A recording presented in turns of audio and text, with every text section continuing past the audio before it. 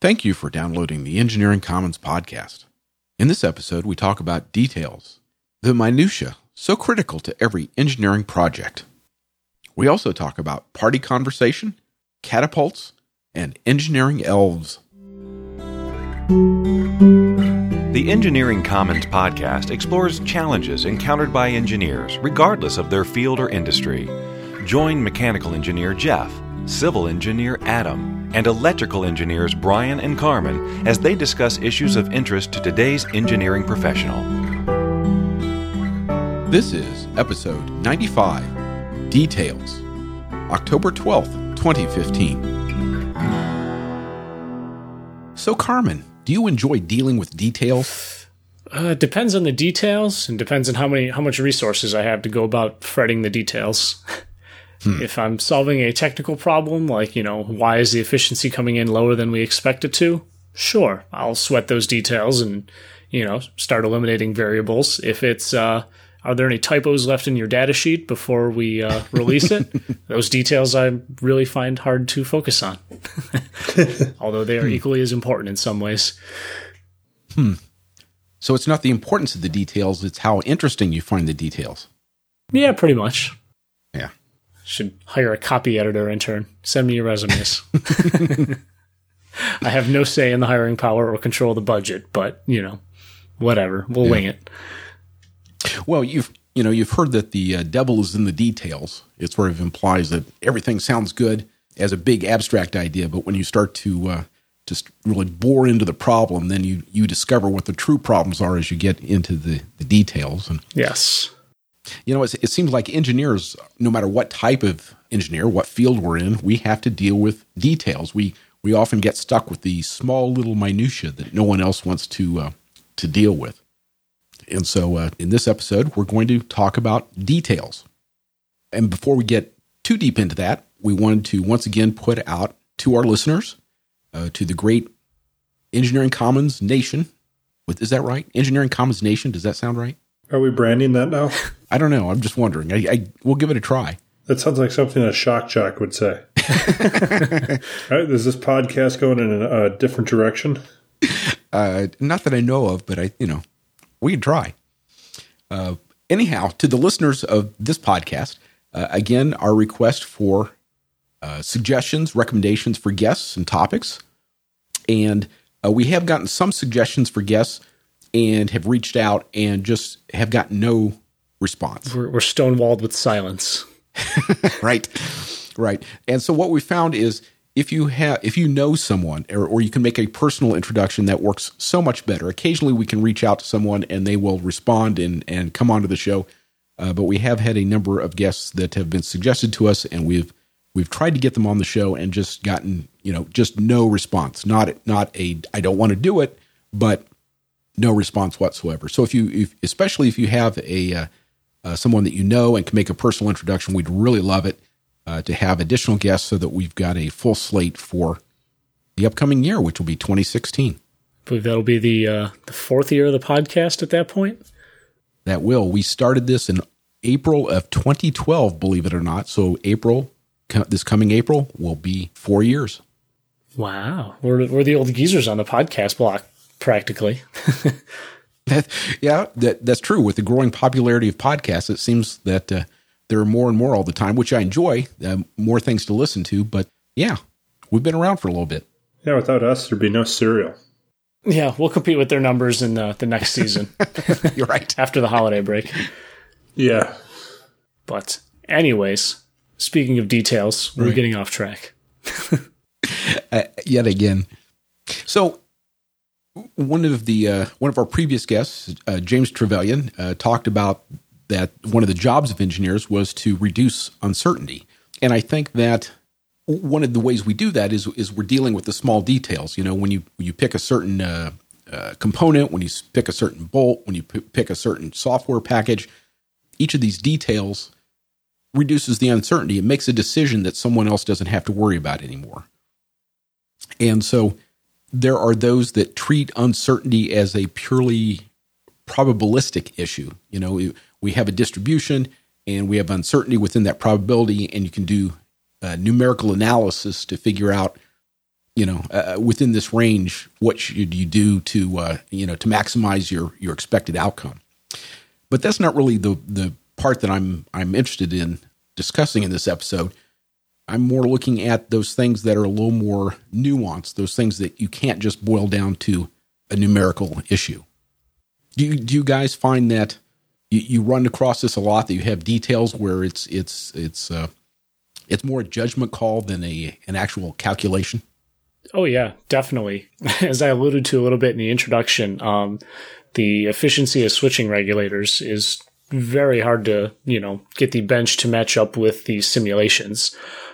Designers will hand me an estimate for, the loss through the FETs and, the package and everything. But once you put it on the bench, you're worried about PCB resistance, inductor losses, and, you can kind of just take the inductor out of the equation by measuring right at the IC. But, if it's still coming in lower, then you got to start eliminating PCB resistance, which is difficult. You have to know ahead of time that you're going to have that problem, so you can take board layout precautions and, add test hooks. And then, because the IC is kind of a black box, I have access to certain test modes that I can use to get signals out and probe. It's really hard to figure out any sort of parasitic device losses. If there's a diode somewhere on the chip that's being switched on that shouldn't be because of phase node ringing, which is getting very technical here, but, trying to track that stuff down are the details that can kill you. And, if there's enough of those little details to pile up, that, that could make or break whether or not you win the socket. Right.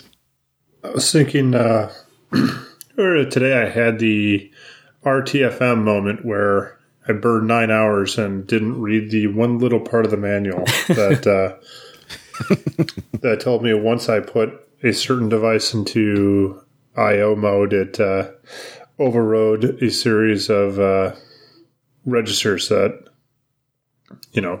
were pretty crucial to getting my device to function. Yeah. And yeah. You can set breakpoints all over your firmware going, it's worked for about a year now. Why did it stop working for my test fixture? Mm-hmm. So, yeah. That's more my experience with details. It's usually things that either I neglect or overlook. Yeah. Speaking of neglect, documentation is another detail that I often struggle with. I have gotten better, but as I look back at the very first chips I did, I'll just find a random folder in the main project folder of scope shots with no context. And I'm like, what the hell was I doing here? Some report that has scope shots. And I'm like, oh yeah, I wanted to take these measurements, but what was this parameter that I need to know to recreate them? And, I can't find it and I have to go figure it out again myself. And, that as I go back and, forward in time and see the newer chips, I've gotten better. So I'm working on it, but sweating the documentation details is, something that's easy to overlook in the heat of the moment. Sure. I often find too that you're solving, I've been in situations where, design an analog circuit or a digital circuit, and, you're thinking about this as about the problem purely as making a functional device, not a functional device in, say, a high EMI environment. Mm-hmm. And you'll design something insane, or I have designed things that were insanely complex. And then, as soon as you put it in the anechoic chamber, you realize, ooh, this is a horrible idea. And it was I've been in those situations where it's very difficult to anticipate problems that are beyond kind of the first order of getting something working, getting something to fit, and getting something that costs okay. There's usually 3 or 4 other tertiary problems that go beyond that. Mm-hmm. I guess you're hitting something that I think about a lot, and that is when you sit around and sort of develop a new idea, and people are talking big concepts, big ideas. Then that everything sounds great and it's rosy, and it's not until you really sort of dig into the problem and you start trying to sort out these details that you realize what a big problem you're trying to tackle and how difficult it's really going to be. Well, I mean, let's be totally honest. You usually don't know that until you build it the first time. Exactly. all the horrible ones are the ones that show up not just after you build it the first time too, after you try to put it into production. Mm-hmm. Yeah. Well, and that's the reason for, as you may recall from our first episode, the pi multiplier. Mm-hmm. That's the reason. I actually found when I was doing a little research for this show that in the software world, they have a chart called the cone of uncertainty. And the cone of uncertainty talked about how many details were unknown at the beginning, and as you went along through the software project, you'd make decisions and your uncertainty would reduce. And they had the uncertainty at the beginning in terms of budget and time being up to 4 times, which I thought was pretty close to my pi multiplier. So other support for my off-the-cuff estimator. Yeah. Hey, Jeff, how do details affect your teaching career? I mean, do you lay awake at night wondering if you got these homework solutions set correct that you're going to send out to the students, or, you made that test question a little too hard? Absolutely. As with anything, you always do your best and you try to get things right. But there have certainly been cases where I'm, I don't know if it keeps me awake at night, but when I get to bed, I'm pretty tired. I usually go to sleep pretty quickly, but it's certainly the case where during the course of the day or on the drive up to campus or whatever, it's like, did I really check that? Or I'll suddenly realize that there was a mistake or an error and that I need to make a change in the homework or make a change to the slides, that kind of thing. Yeah, I worry about it. I mean, it's again, it's not going to result in a someone being harmed physically by that. But I hate to think that any of the students that I'm teaching are being taught something that's incorrect, or they're suffering, as we all have, where there's a typo in the notes or a typo in the book, and you spend an hour going through it, going, this makes no sense. Makes no sense. Why did they do this? And then you go and you ask the instructor, and they go, "Oh, it's a typo in the book. Don't worry about it." Shudder remembering those days. Well, I hate to think that I caused anybody to waste time, and I'm certain there's no way you can avoid it, right? You try anything, you're going to make mistakes, you're going to make errors. Just by virtue of trying, you will be involved somehow in some level of failure. But I really do try to make sure I've got the details right. Mm-hmm. So compared to the corporate world, if Brian or I start worrying about the details, we can call a design review, we can call a meeting, a project meeting with everybody on the team. Mm-hmm. Do you lean on your TAs to double check you, or other faculty members? Do you have those options?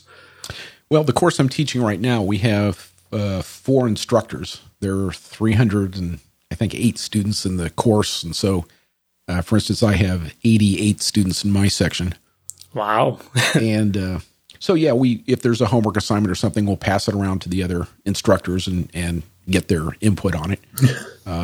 But I've taught classes as well where there were no TAs, there were no graders, it was just me. And you do the best you can. And quite honestly, the problem is that to actually sit down and work through any homework assignment, so I will work up a homework problem and give the solution and have the instructors look at the solution, but it's like decoding or debugging software. It looks good at first glance, and it's not unless you really get in there and go line by line and instruction by instruction and calculation by calculation that you catch the the missing sign or the limits that are incorrect or something. And so you do the best you can and try to double check yourself. I will say that when I'm coming up with examples for class or homework problems, a lot of times I'm going back to, I'm plotting something out in MATLAB, or I'm doing something in Mathematica to make sure that I've got the integral correct, or that I've got the plot correct, that kind of thing. Because there's nothing worse than to spend lots of time on a problem again and discover that there is some detail that you didn't catch that makes the entire thing basically null and void. Yeah, that's for sure. I think everyone, when they're going through school, has at least one problem they do that, because of a mistake or a typo, there is actual no solution, and you grind your gears on it for about 3 hours, and then go, beg the prof, please tell me there's no solution to this. Yeah. Similar story, but not quite due to a typo or anything. When I was taking my semiconductor physics course in grad school, you're doing all these, wave equations and stuff, and you're simplifying all this algebra, and, you'd get completely stuck, and the math is just a mess, and you're up to your elbows trying to keep track of sign differences and, which terms cancel, and you're totally lost, and you go to the instructor, and, he would you look at your work and go, oh, the problem is, right here on step 6 or whatever. You guys multiplied by x over x to simplify and reduce, but really you multiplied by the wrong value of 1. If you do x plus 1 over x plus 1, you'll see all this other stuff cancels out and becomes a lot easier. And it was just, one of those little details that he knew from a whole career of, working in fab houses and everything, and we were still learning. Mm-hmm. Yeah, well, there's certainly details in technique, right? It doesn't have to be just details and calculations. A lot of times it's knowing what order to do things, or to do things in a manner that doesn't seem natural, doesn't seem intuitively obvious, but you just happen to have learned that it works. Yeah, I'm learning that right now too. Outside of work, building a coffee table for my bonus room, mm-hmm. and I know the steps from reading things online and, generally being around tools all my life, but I've never actually done a serious woodworking project. And, okay. I didn't know there was a conditioner you could put on the wood to make it accept stain better until after I'd started staining, which at that point it's too late. So little details like that get me, or, details on how to properly work a jigsaw or something to get a better arc cut out of some wood, and, things like that. Yeah. There's only so much YouTube can teach you before you actually have to get out and do it yourself. Mm-hmm. Well, experience is the best teacher, right? Agreed. Yeah. So what do you think so we as engineers have to deal with a lot of details. So did we get into engineering because we liked details and we knew what we were getting into? Or did we get into engineering and we just learned to put up with details because that's what we had to do to be an engineer? Or do you stay an engineer because you can tolerate constantly being wrong about things? Well, that could be, but so I don't know I'd be interested in your opinion. Just my sense is there's an awful lot of engineering that is nothing but grinding through the details and details that no one else wants. That is my silicon validation plan.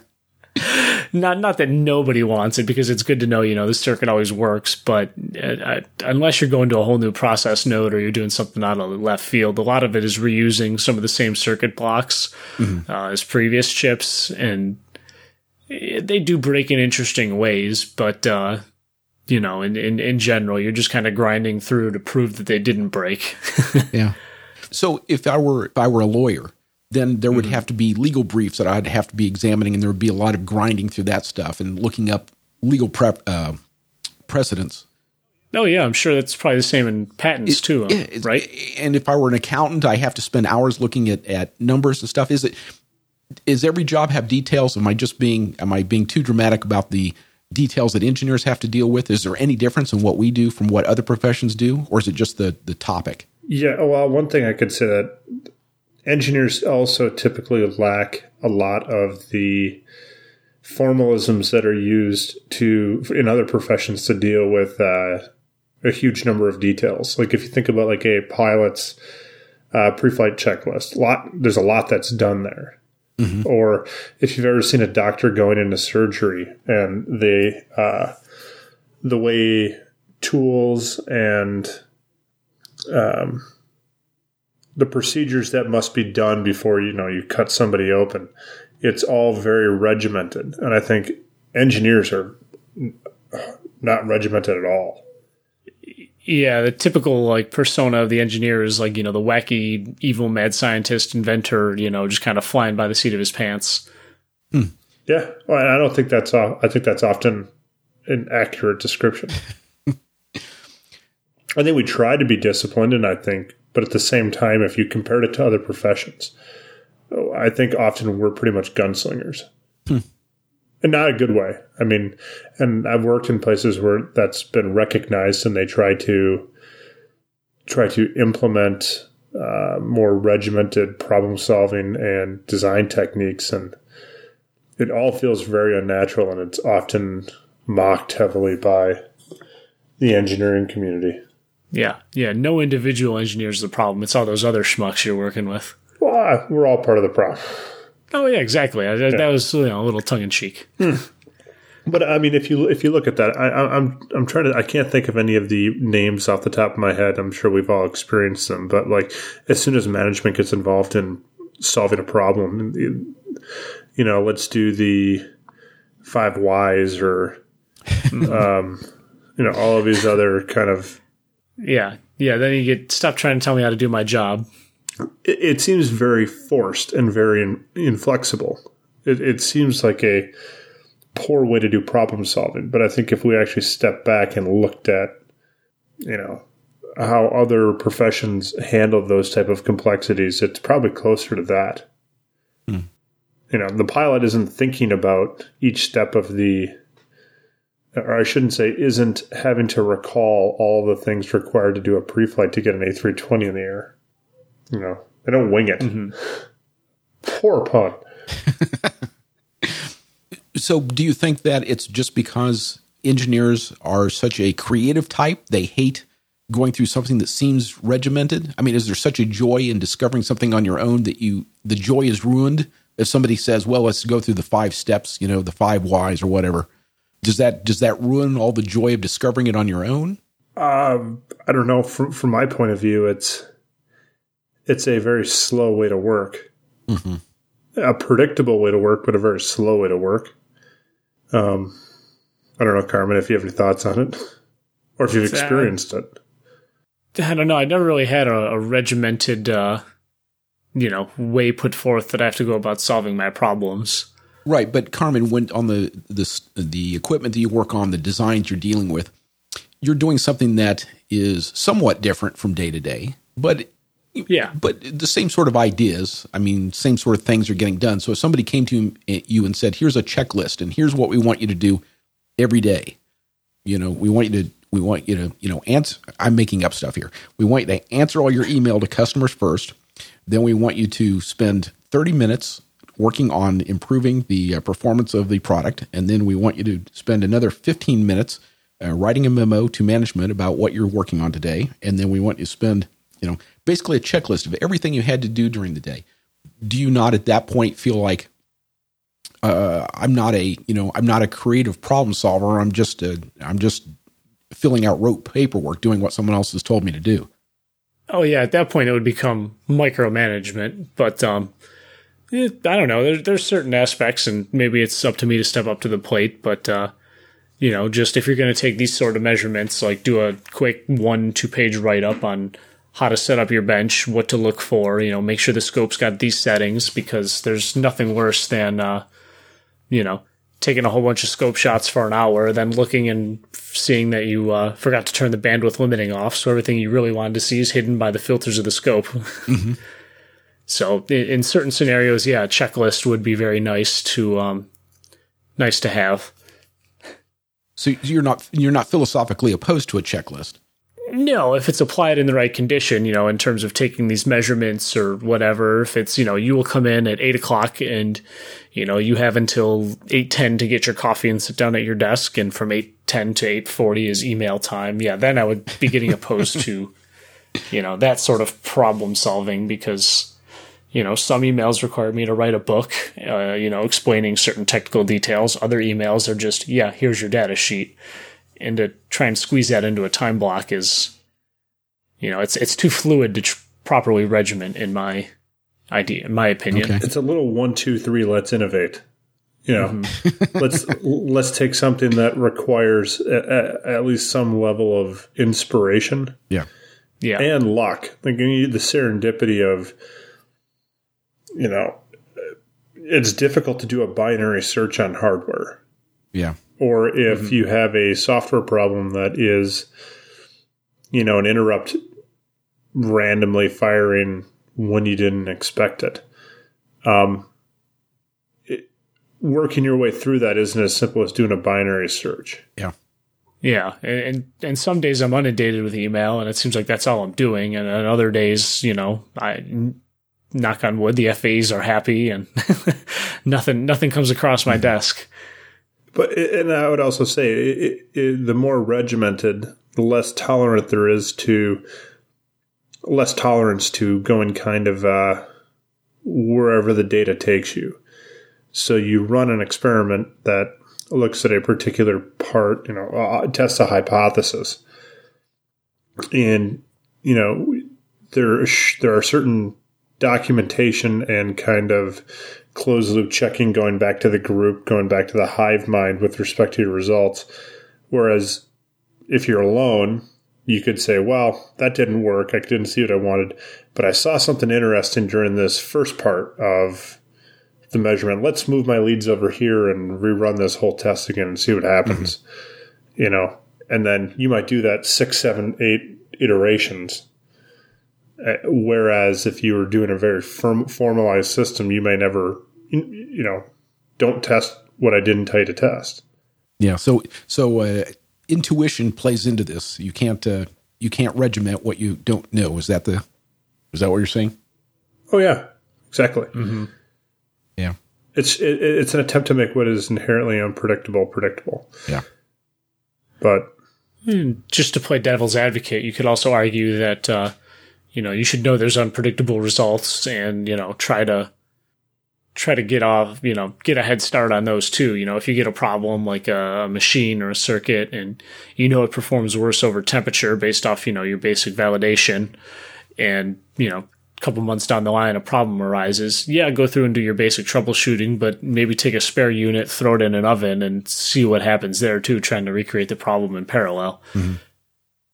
Because nothing's worse, and at least in my experience, taking temperature measurements is a lot harder to get the experiment set up and run reliably in the oven, and then you have to wait till things get to temperature and soak and all that good stuff, and it just eats into a lot of time. And if you start them in parallel with your basic work, you can save a lot of time. Yeah, and maybe your regimented would just say, at this point, start testing on 2 units, 1 in temperature, 1 on the bench in open air. Mm-hmm. Yeah. So you still have your intuition to go off and see what's crazy, but, you're also thinking ahead as well. You're kind of hedging your bets. Yeah. And actually, you can play a pretty good devil's advocate and say, there's a certain level of BS to this unpredictability of it. I mean, it's, even in my own life, I find myself thinking, my hand waving that somehow what I do is, unique or evolved or informed is just my own certain level of BS. I don't think we're all that unique with respect to those things. I mean, yeah, you can be a bad debugger, but I don't know. I like the idea of checklists. I just think they're for everyone else. There you go. Well, so let me suggest something that we do have as engineers, many cases, that is sort of it's not a checklist, but I think serves a similar purpose, and that's standards. And so when we want to do serial bus, or serial communications, we don't have to design all those details ourselves. We certainly turn around and say, well, what's the latest USB standard or in the day it was the RS-232 or, whatever. There's standards in virtually every engineering field to help unburden us from some of these details. Mm-hmm. We meet the 4.3 megahertz I2C spec or whatever that one is, the ultra-fast, I think it's called. Mm-hmm. Yeah, or you Mechis meet the massless frictionless pulley spec of 2012 or whatever it is you guys have standards for. Yeah, we're working on that. The massless frictionless pulley. We did an entire episode on screws. There are plenty of standards. That is true, yeah. Yeah. So, but that is I think one area where certainly it's best to, if there is an existing standard, don't try to rewrite the book. I mean, go with the standard, even if it's not perfect. Don't burden yourself with all those additional details. Yeah, if you don't have a good reason to. If that were true, we'd still be using COBOL. It's like that famous XKCD comic. There's 14 standards out there, so we should unify them all. And then there's 15 standards. Well, now that is a whole. Yeah, that is a whole issue unto itself. Is when there's multiple standards, knowing which one to rely on. Mm-hmm.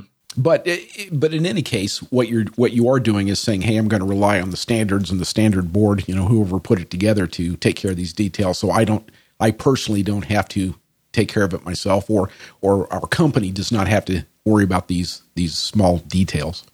Yeah. So Brian, you were talking earlier about when you're trying to make decisions, these small detailed decisions, and you said that you couldn't do it through a binary search. Mm-hmm. And that's a lie, but yeah.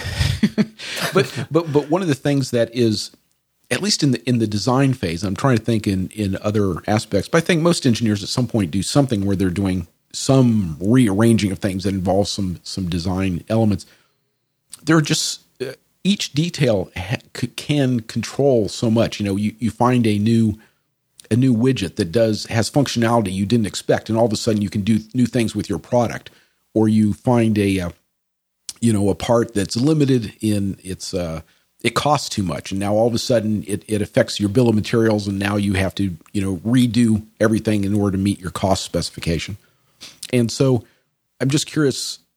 I personally don't know any better way than to try to keep an open mind. Don't draw conclusions very soon, but early in the design process, I'm going and looking for as much information as I can. Can I go this way? Can I go that way? But the process of searching the design space seems really slow to me, and I'm limited in time. And all of a sudden, my day or my week or my month of allocated time to search the design space is gone, and I have to pick something that always seems suboptimal, but it's the best I have at the time. Do you guys have any techniques for more quickly getting through all the the permutations and all the possible combinations of details that might arrive in a final design? Yeah, I mean, my way of going about that is to make sure I'm never checkmated by something that I can't solve. Mm-hmm. I never want to. It's a little bit like single source in parts, mm-hmm. Except it's with ideas. So I won't go down. I will not go down a path that I do not have a fallback option for. Mm-hmm. Like, if this doesn't work, what's the next thing? And I may partially develop that in my head, maybe 10, 20%. Okay, that's what this would look like. If I can't do that particular signal analysis with a micro, like an ST32 micro, I can switch to an FPGA, mm-hmm. and I'll kind of then lay out for everyone around me, like, these are the kind of escalation curves for both cost and complexity, and and so I don't necessarily, it's usually pretty obvious to me what my solution space looks like. It's just whether that solution space actually works, mm-hmm. I think ends up being the biggest question. Okay. And the biggest unknown. So when I do design work, it's not unusual for me to run into the case where I'll spend a good amount of time going down one path, and then mm-hmm. somehow I come across an article, a note, a picture, something that reminds me of it triggers something in my brain that I can do this in a different way. And I'll go look at that different way. And usually it's no better, or it's not significantly better. But about, one time in 10, about one time in 20, I find something that's remarkably better. And so I find myself, when I'm in this design phase of looking for possibilities, of being reluctant to put down the search, because I'm always thinking that if I just spend another hour, I spend another day, I spend another week, that serendipity will shine on me, and I will find that better solution. Do you guys experience this, or are you pretty lucky in that the direction you're going is the direction you're going, and there's not too much worry about alternate paths?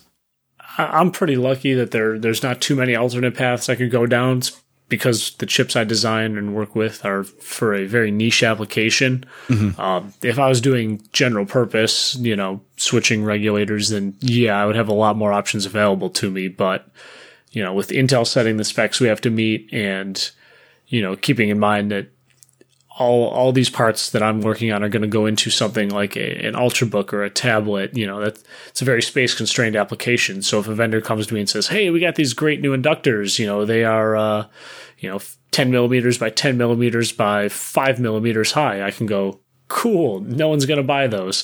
Next question." Right. What else you got? I'm constrained in a somewhat good way that way, in that, when I start doing a new design, there's only so many different paths it could take. Mm-hmm. Now I'm also in the benefit of, working with the chip. So my job is to make the chip look as good as it can. So I can maybe be on the upper end of what a customer might do. It still has to be somewhat realistic, but if I use the best inductor I can find, then I can say, this is the performance we'll guarantee with the proper parts. If you have to use a cheaper inductor, things may be different. Right. And it's still my job to know what that is. But when I'm designing for the eval board, it's, the showcase to make our part look as good as it is. So that's my goal. I will use the better inductor every time. Right.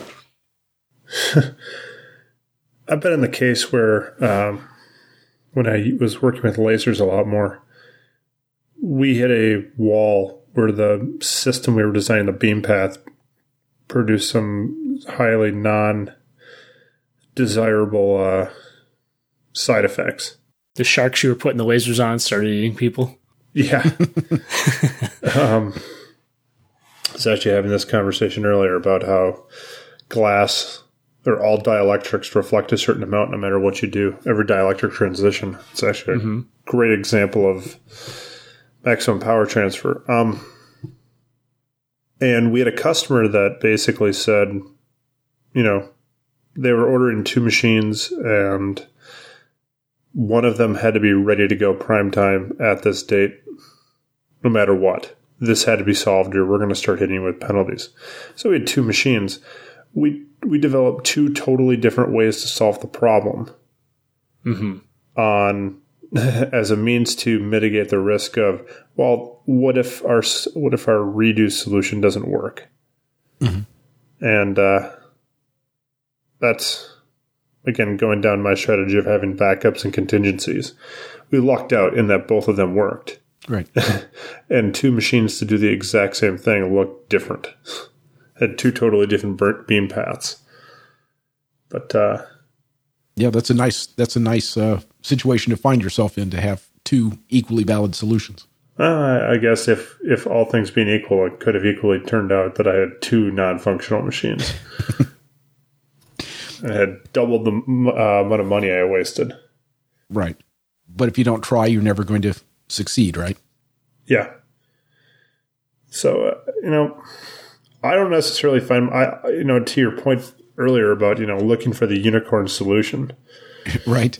I think that's why I troll Hackaday. I troll all sorts of various technology forums, and I'm always kind of filing things away. Mm-hmm. I don't know when I'm going to need to know that this exists, but, I'm glad I do. And I feel like that's been really advantageous in my career. That I can't tell you how many times I've been in a situation where I have a problem or I need a solution and I can go, I know Avago has this kind of weird part. Mm-hmm. Or I know that I can get, I know I can use, like right now I'm using Raspberry Pis as test PLCs. I don't know how the heck I found that out, but I remember reading somewhere that, hey, you can do Ethernet IP with the Raspberry Pi. Yeah. And that ended up being super useful and a super cheap way to test things. Mm-hmm. And so these details that you come across, are they, are you the type that cross-references them and writes them down on note cards or files them away in a database, or is this all sitting in your brain and just sloshes around with you? It sloshes around with the whiskey. Okay. Yeah, it's a bit of an obsession. I go at home at night and basically just read about technology, which is probably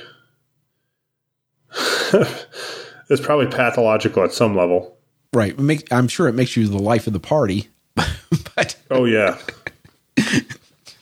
Because I try not to talk about engineering with non-engineers. Yeah. I've learned they don't care. My wife has told me many times she does not care. Right.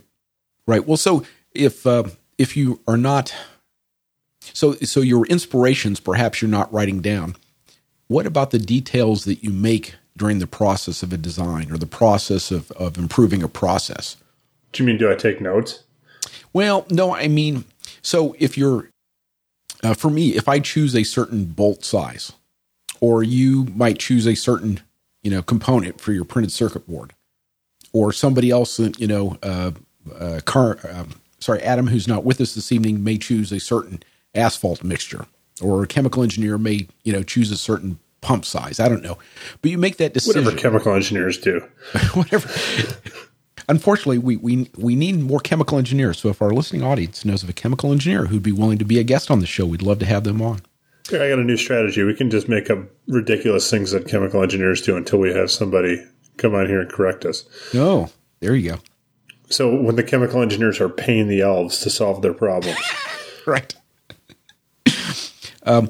So they make a decision. We all as engineers have to make design decisions or process decisions.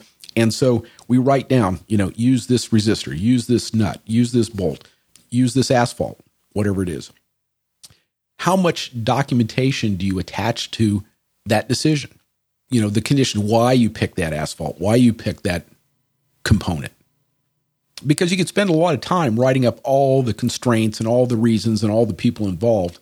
But isn't it important to have some documentation about your design decisions? Absolutely. It's directly proportional to the amount of money you're about to spend or how likely you are to get fired. Okay. Or how much the elves cost in the chemical engineer's problem-solving strategy.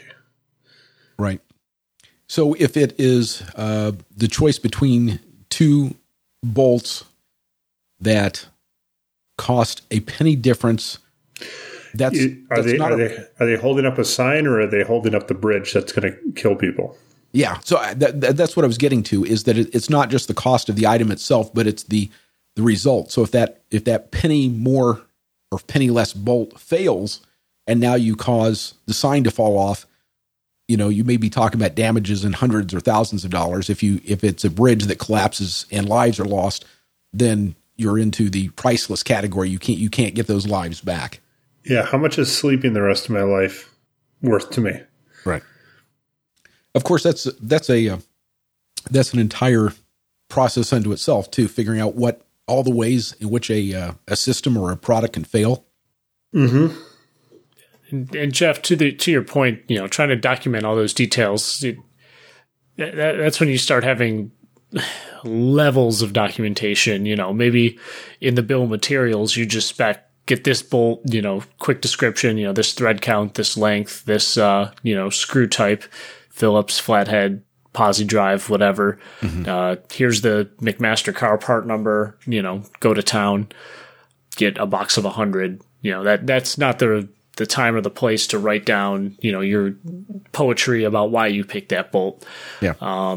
In the robot database or, data sheet or whatever it is you're writing for the customer, maybe you get into some detail like, this is why these motors were used. You can swap them out with motors that meet this criteria. Okay. And then you'd have, your application notes, your white papers, your whatever on this is how you go about choosing a motor, and it gets a little more abstract.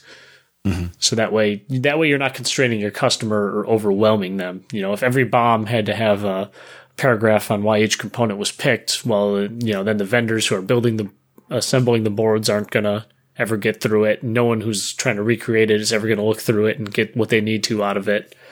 You have to know when to stick the details in. Yeah. Kind of an art to it, isn't it? Yeah. Yeah. And that's sort of the trade-off, right? As you add more details of the details, the meta details. Jeez. So people say we want more documentation, we want to be more detailed, but as you add more details, people's ability to pay attention to that starts to fade, and mm-hmm. no matter how much detail you provide them, they suddenly fade out. They only hear some of the highlights, and it doesn't make any difference. I mean, the reality is usually these details are not seen by anybody else, right? Whatever we do at the bolt and component level is a thing of beauty to us, perhaps, but for the most part, people using the products or devices or systems we design, they don't care too much. Yeah. As long as it works.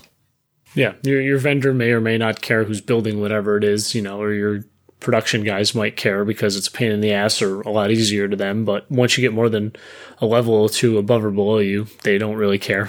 Yeah. The guy at McMaster doesn't care that you found the new way to save 2 bolts and, not reduce your safety factor. He's just going to put the bolts in the box and send them to you. Right. So Jeff, how do you balance as a teacher, jumping around a little bit here? You got to teach your kids or your aspiring engineers. You're not like an elementary school teacher here. No. You got to teach your students, this is thermodynamics. This is how heat flows, from hot to cold and, all that good jazz, whatever it is you Mechis do. Sure. So you have a certain way you have to teach. It doesn't involve elves, though. I'll point that out. That is true. We leave that for the civil and the chemical guys. Until they come on here to say otherwise. Yeah. Yeah. Come on and set the record straight. Exactly. But yeah, so you have a way, whether it's the method the book is teaching or the method that you like, you have your way that you have to get across to the students. This is a way to solve a problem. But a lot of what we've been talking about is how all of us engineers are special snowflakes and you can't put us in a box. Checklists are for other people. Yeah. How do you walk the line between getting your students to, just go through the steps to learn how to do it and yet kind of explore their own method? Is that a well-designed lab? Is that open-ended homework questions on top of the drill problems? Well, at least for me, that's a huge issue in that, with 88 students in the section, it's really tough to spend any, one-on-one time. Okay, say it's a graduate elective or something where you can. Yeah. Well, still the problem is that the assumption is made that here's the material and the student will study it and figure out a way to understand it. And I'm not sitting there and saying, tell me exactly how you perceive the algebraic components or elements of this problem. Mm-hmm. Describe to me how you deal with integration limits. The assumption is made that previous classwork and previous courses have prepared them to do this, and that if they're getting it wrong, then they'll have trouble with the tests or the exams, and that'll make corrections to get them back on the right track. And so generally, it works. The big picture, it works. But often when students come in and want to go through a homework problem, and I try to guide them through, without giving them the answer, guide them through how you get from, step A, step B, step C, that sort of thing. Oftentimes they're just I think many of us are like this, but they just want the solution. It's like, well, give me the equation by which I can solve it. Mm-hmm. Just tell me what the equation is, and I'll plug and chug, and then I'll be happy. I'll have an answer. You'll be happy. All will be great with the world. And so when I challenge students to think about it, well, based on what we've discussed in class or based on what you should know from previous coursework, how would you develop that? What is the implication of these theorems and these laws that we've been learning? And so that part is really it's tough to teach, I think. It took me a career. I mean, certainly when I got out as an undergrad, I didn't, I'd solved lots of problems, but I really didn't understand how to apply a lot of this. And so those types of issues, that type of understanding is something that I try real hard in my lectures and my classroom instruction to convey and to get students to think about. But it's tough if you're not speaking with someone on a one-to-one basis. Mm-hmm. And like this past summer, I had a very small class. I had 18 students, and that was wonderful. I could actually talk with these students in groups of 2 or 3, and we'd work through homework problems. And that was great because I could, any misconceptions I could clear up right away. But as you deal with bigger and bigger groups, it's just harder. That type of one-on-one discussion doesn't scale very well. And so, you turn to teaching assistants to try to help out. You rely on students working together and sharing with one another to explain the important issues and work through things. But it's an issue, and so I don't know how to teach the details other than, I don't know how to try to explain to somebody how to think through the details other than I think we're all different. We have to learn on our own anyway. So maybe hands off is best. Maybe I shouldn't try to get in the middle of a person's development and discovery of their own thinking procedures. Mm-hmm. Yeah. It's definitely a tricky balancing act. Yeah. So one of the things that I've discovered when I'm going through these processes is that each detail starts to constrain the direction of the problem I'm trying to solve. And so when you sit down with a white paper design and there's nothing on the paper, anything is possible. And with each decision you make, I'm going to use this motor, I'm going to use this voltage, I'm going to use this pump. You constrain what's going on, and those decisions eliminate variability in your design. They narrow the path, which allows you to finally get to a end path. But do you have any thoughts about how you go through the process of not picking a design detail too early? I guess in the software field, it's known as premature optimization. Trying to optimize your code before you've really gotten the entire problem sort of fleshed out and solved. Yeah, I guess. Using a specific example from my line of work, the number of capacitors on an output filter, it's always the parameter that every customer, whether they have a big budget, small budget, whatever, they always want the minimum number of capacitors. Dancing on the bleeding edge of failing the spec, then maybe add 1-2 more for margin and call it a day. But when they start their designs, trying to explain to them just start with a solution that works, because, once you find a compensation scheme for the amplifiers and everything to get a nice stable solution with a good looking, nice square transient response with no real overshoot, undershoot, ringing, all that jazz, those compensation values will work for a reasonable range of caps, and you can start with more cap than you need and peel off a couple and see where your limits are, then change the compensation a bit to re-optimize instead of trying to keep both knobs going at once. Change the compensation and pull off caps at the same time just gets to be too crazy and too many details. You're fighting a battle against yourself there. Mm-hmm. So yeah, I guess it's similar to the software thing, premature optimization.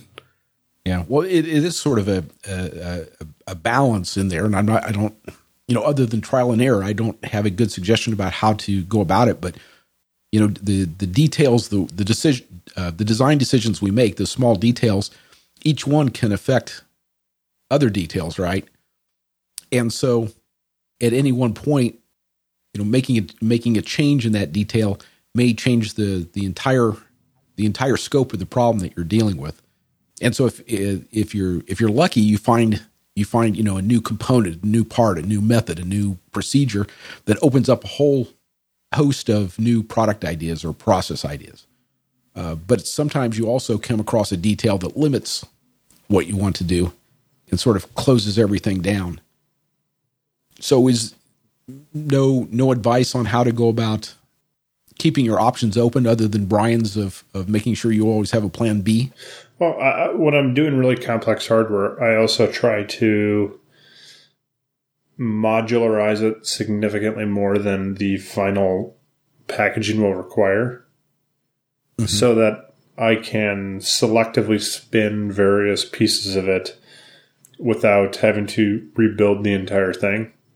So if I've got a system that has a micro and let's say 4 or 5 different kind of voltage sensing circuits, I might put all of those on little header circuits that go onto a kind of a motherboard type device that would allow me to say spin type 2, but leave everything else the same, and continue development on everything else. And that kind of leaves it open both, how I'm ultimately going to package everything in the allotted space, but also it doesn't constrain me to respinning like 6 and even more layer boards every single time I want to try a new circuit. Mm-hmm. Something that would be very difficult to sell to, my management is really easy to sell. Hey, I'm going to cut another, $20 board here to try out this new circuit. Yeah. And I think that one of the things that the three of us may need to be careful about or cognizant of is that in our design work, we're often working very much by ourselves, that we have a lot of control over the designs that we're working on. And if we're working with large groups, that is the scope of the project is bigger. And so it's not something that, for me, I could work on the design of a single machine, or I get the sense that the two of you are able many times to work on a single printed circuit board where you're sort of the master of that domain. But if you're building a rocket ship or you're building a transportation system or something that's very large, then the details have to get sorted out and coordinated amongst many, many people. And so the word you said, Brian, was modularize. I can't even say Modularize. Modularize. So there should be a zation in there, right? Modularization. It's the I. Modularization. Is that a word? Potentially. It is now. It is now. All right. So when you modularize, what I've read about, and I just haven't worked in that many huge design projects, but the point is you don't try to coordinate the details across all the groups. I mean, you set some standards, but the idea is you hit interface points and you say, okay, at this point, team A is going to match up with team B, and all you do is worry about making sure the details, the bolts and the alignment and the pattern and the electrical specs and whatever, match at the interface point, and you don't try to micromanage and to control all the details in, section A, section B, section C, that sort of thing. I still like Brian's idea. If you're just have a plan B. So if you're building the road to Chicago, build a subway underneath in case the road doesn't work out. Right. Yeah, I actually that works. Yeah, or string a zip line up above. Then that's cheaper than a subway. Now you're optimizing for cost. Ski lifts, whatever, alongside the road. Just have a backup plan. Catapult. There we go. Fastest way between any 2 points is always a catapult. Yeah.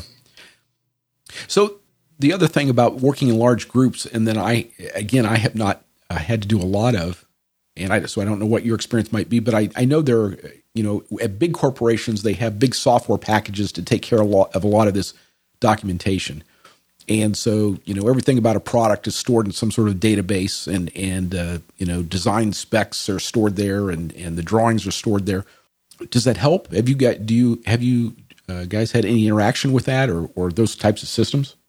Yeah, we have a shared drive with all the archived PCBs, from years past, and that's always helpful when you can say, oh yeah, we did lay this circuit out once before, like let's go see how we used to do it, and then change whatever needs to be changed.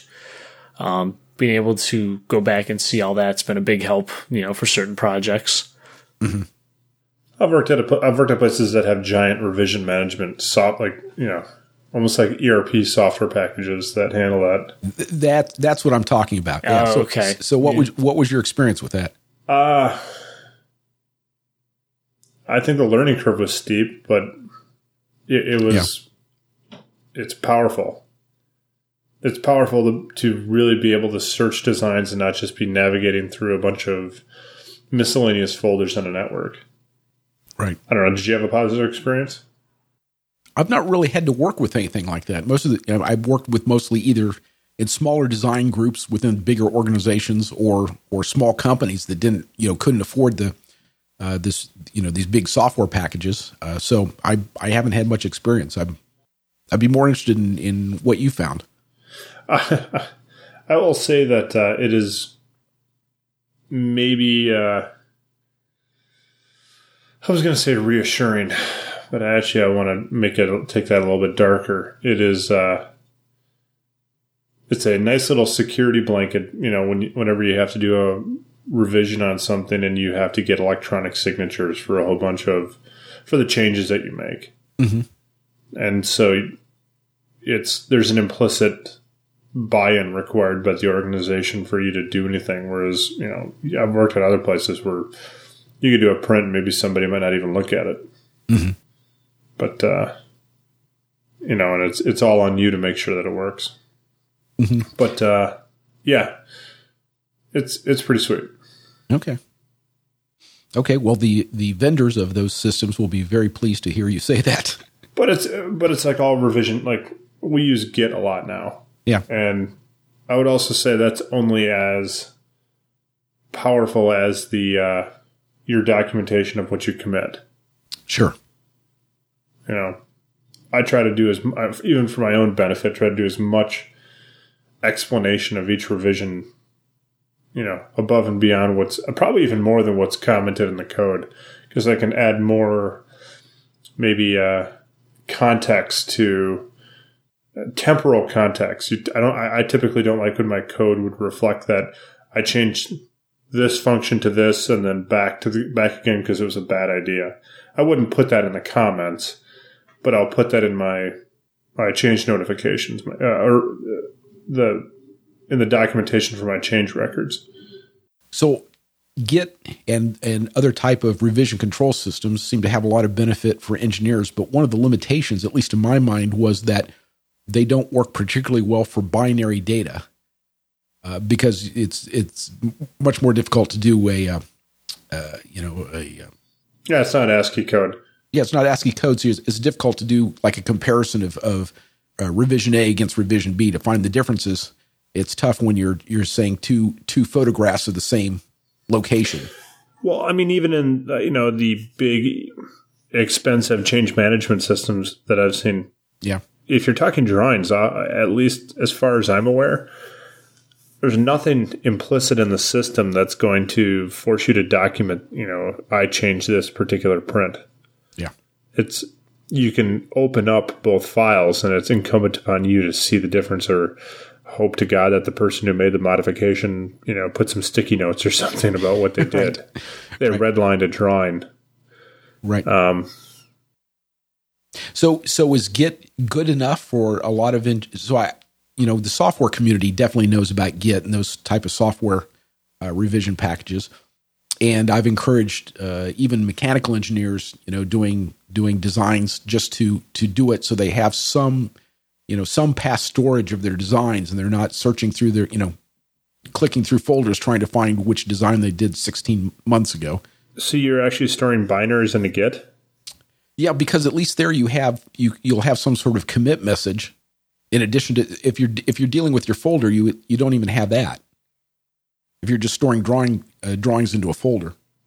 I got to admit, I've wondered how effective that would be. Like, I worry that there's some sort of structure change, that there's a change management structure built into the binary that by, pulling a previous revision out, it would desync with everything else, like the log files that are there. Yeah, and that's the other thing is Git is really tailored to checking the differences and only storing the differences, and so you don't get any of that kind of advantage of reducing the storage size because you've only changed one line in two pieces of code. Well, I mean, the storage size is would not be a big concern. I'm interested that people are doing that. I've never tried it. I've often thought as I've been, creating subfolder and subfolder for board drawings.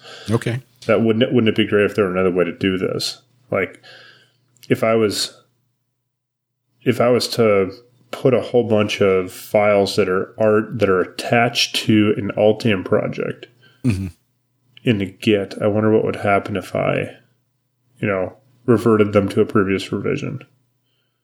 That's an interesting question. I'm sure Git could handle it. Maybe Altium could.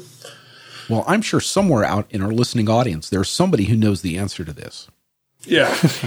And if you're willing to spend an hour and a half some evening and come on and join us, let us know. That'd be an interesting thing to talk about. I've also heard that chemical engineers use Git for their recipes. Well, that's only when they're cooking something for their elves, right? Yes. All right, guys. You want to keep this one short and sweet this week? I like that idea. All right. I don't see any reason to talk everyone's ear off here for no good reason. So we'll we'll come back. What do you say, in a couple of weeks? Yeah, I guess I can pencil you guys in. Same bad time, same bad channel. That sounds like a plan. Giddy up. All right, we'll talk to you guys in a couple of weeks. All right, see you guys later. Bye.